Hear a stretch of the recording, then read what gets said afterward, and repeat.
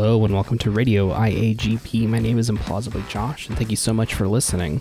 Let's get into it. If you have questions, you can send them into radioiagp@gmail.com. We look at every single one of them, so please feel free to send some in. Our first email is from Brian. Brian says, Buongiornos, it's Brian. GTA Online is a ridiculous open world where you can do anything Grandpappy Rockstar is willing to charge you for. Is there another game world where you could see an open world free-form adventure like GTA Online could exist? What would you want to live and play and get called a noob in by foreign hackers? Thanks, as always, Brian.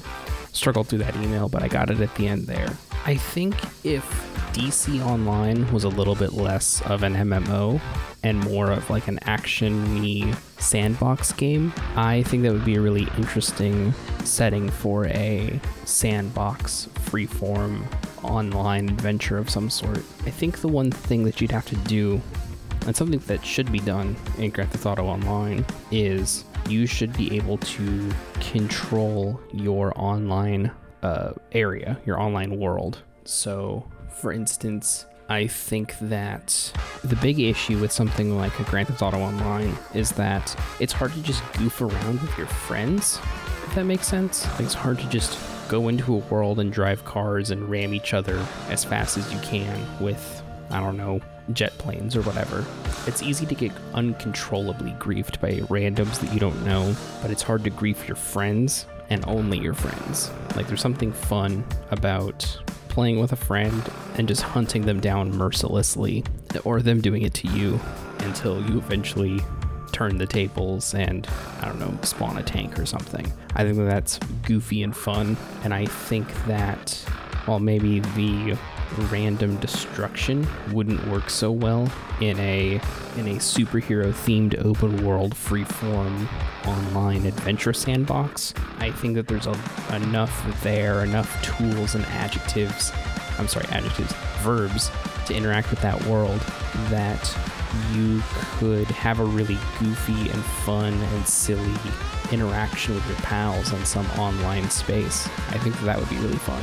But I think that anything like that needs to be centered around like controlling your space.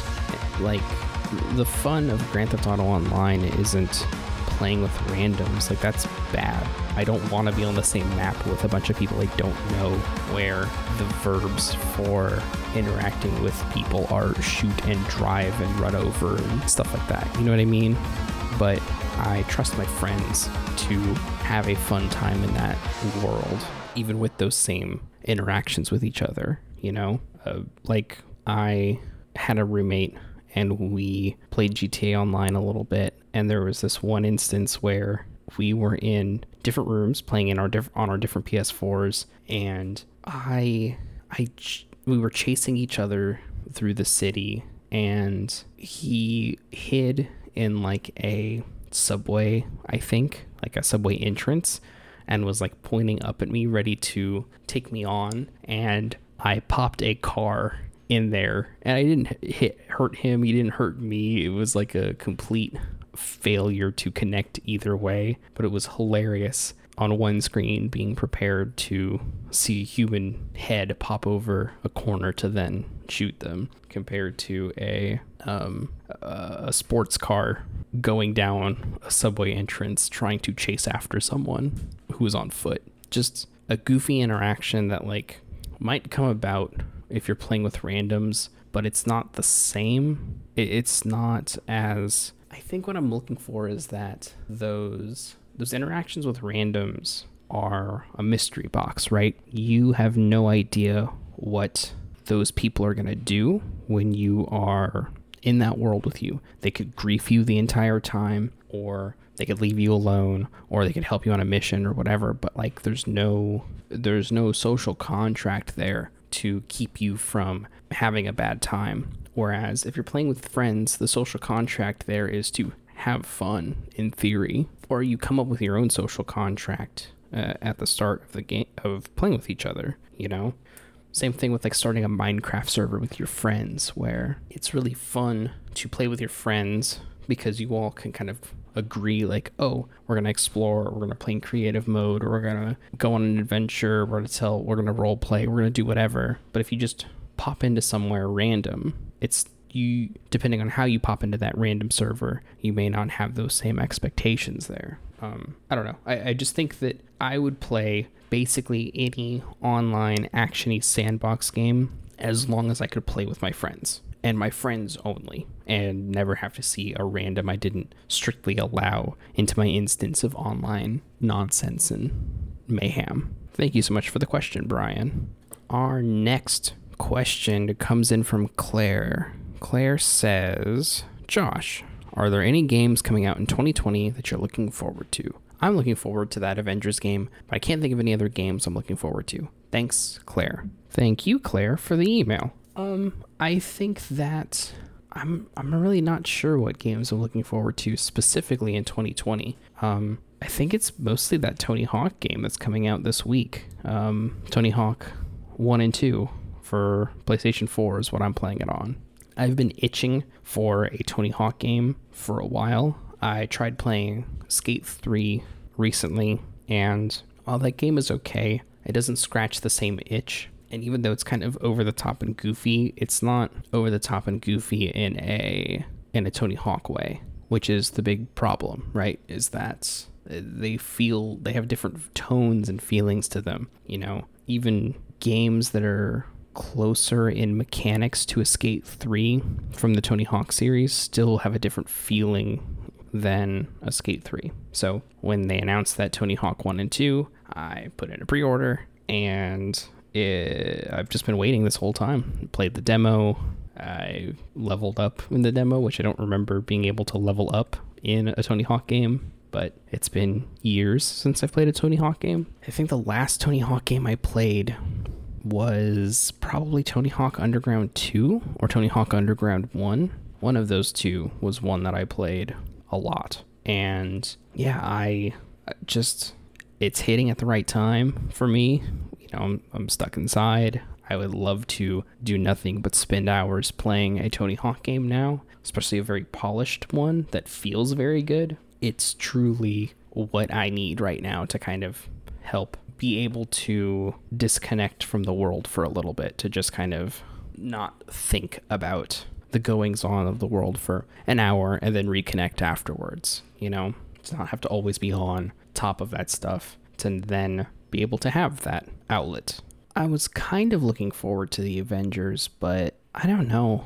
I think that I'm not in the mood for a $60 game that has several different types of in-game currency with an incentive to stay playing it on a regular daily basis. You know, that's just not the type of game I'm playing now. You know, it's the reason I bounced off of stuff like Destiny, is that, and The Division and things like that, is that those games, I think games as a service, as a genre of AAA game that comes out, tries really hard to replicate the worst things about MMOs to me. Like, I don't like MMOs all that much. I don't play them with people. Like, the way that my schedule works out is that I hardly ever get to play video games with other human beings because I'm awake at 1 or 2 in the morning my time, and my friends aren't. They have normal sleep schedules that are not falling asleep at like 4 or 5 in the morning like me. So it's one of those things where I'm not playing at the right times. I'm not playing with the right people. So MMOs just kind of fly over my head. So something like an Avengers, seeing all those incentives to keep checking in every day, or something like Destiny or Division 2, where it's like play with people, play with your friends, join a clan, log in every day, so on and so on and so on. It's just not fun. It makes the game a chore. And unless you're making the chores fun and interesting to interact with, I'm not interested, you know? It's the reason why a game like Animal Crossing will work on me, is because there is something fun there. I'm building an island. I'm creating something in my image, you know, that I want to make, or I'm decorating in a specific way, or, you know, the small chores are something that I want to do. I want to check the store to see what the new items are. I want to see what the fossils are. I want to catch some bugs. I want to get bells, But if I'm playing Destiny, I don't really want to shoot more dudes every day. I don't want the currency. The chores in a lot of those games are just getting currency and not doing anything. It's just waiting for another number to go up and hope that maybe you get a payout at the end for something you want. Whereas the chores in Animal Crossing aren't tied to just numbers going up outside of like getting bells every day. It's about doing things that seem to have an actual end goal, right? Or an actual difference. Like take talking to one of the Able sisters, the one that's kind of shy in the back that I can't remember the name of right now. Let's say your chore in Animal Crossing is to talk to her every day. And the more you talk to her, the more things you get. You get patterns and stuff. Even if you don't like the pattern you get from her that day, you're still getting a pattern that might look cool somewhere down the line on a specific item that you can then customize, Like if you're just waiting for a currency number to tick up, there's nothing there. That's just a clicker with more steps that I paid $60 for. I don't know. I just think that a character-ish action-y superhero game would work really well, but that it's a jack of all trades game, so none of the characters feel specifically interesting, and it's built around online play. I'm playing with friends, which is not something that I can do with my current situation. It's a game that's not accessible to me, and like socially, it's not accessible to me. I'm not playing that game with other people. Who else in my friend group is dropping $60 on the off chance that we may play together some night? Maybe, when we're both free. It's not happening. Maybe if it goes on sale and Spider-Man comes out for PS4, the character, not the game. Spider-Man, the character, comes out on Avengers, the game, on PS4, and maybe some DLC gets announced or released, and it goes on sale. Maybe I'll reevaluate my position, but as of right now, I'm not really looking forward to it. Outside of that, I can't even think of other games that are coming out that are like not even big names, but just names that are on my radar. There was the rumor that we were supposed to be getting some Super Mario 64 remaster for the Switch, which who knows if that's coming out. I think it would have been announced already if it was, but what do I know? I'm no professional game coverage man. I'm just me. So who knows, right? Like, it could still come out, and if it does, I'll be very excited for it. In the meantime, I think it's just Tony Hawk, Everything else is just, if I see everything else is just like I'm waiting for games to go on sale. Like I got Factorio because I got a good deal on it, even though, I got Factorio on a deal as a good deal, but I wasn't like waiting with bated breath for the release of Factorio. I was just kind of waiting for Factorio to hit a price point that I was willing to jump on, I think that's true with a lot of games now, is that there's so much, and I have a gaming PC now for the first time ever. So a lot of it's just like, what's a game that can go on sale that maybe someone would expect every PC gamer to play that I never really got a chance to play until now? Like I'm finally playing Skyrim on a PC. That rules. That's fun. After having played it mostly on a PlayStation 3, playing it on a PC is an incredible upgrade, to say the least.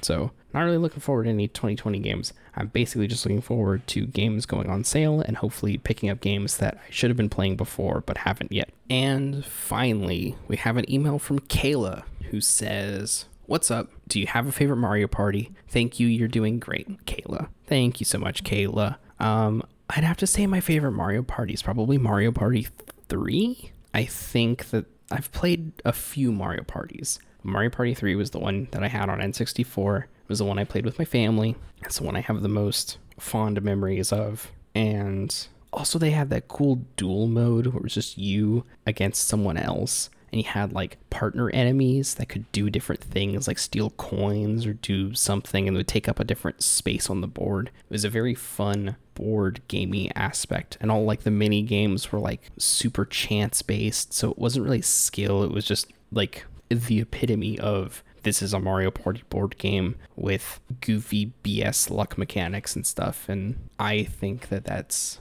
probably the Mario Party I've played the most, and the one that if I had my N64 hooked up right now, I would play that right this instant. Maybe I'll do that after I stop recording this podcast. Who knows? And with that, we will call this an episode. Thank you so much for listening. If you have any questions for us, you can email them into radioiagp@gmail.com. You can find us on Twitter @implausiblyA. You can find me on Twitter @implausiblyJ. You can find us on YouTube, search Implausibly Average.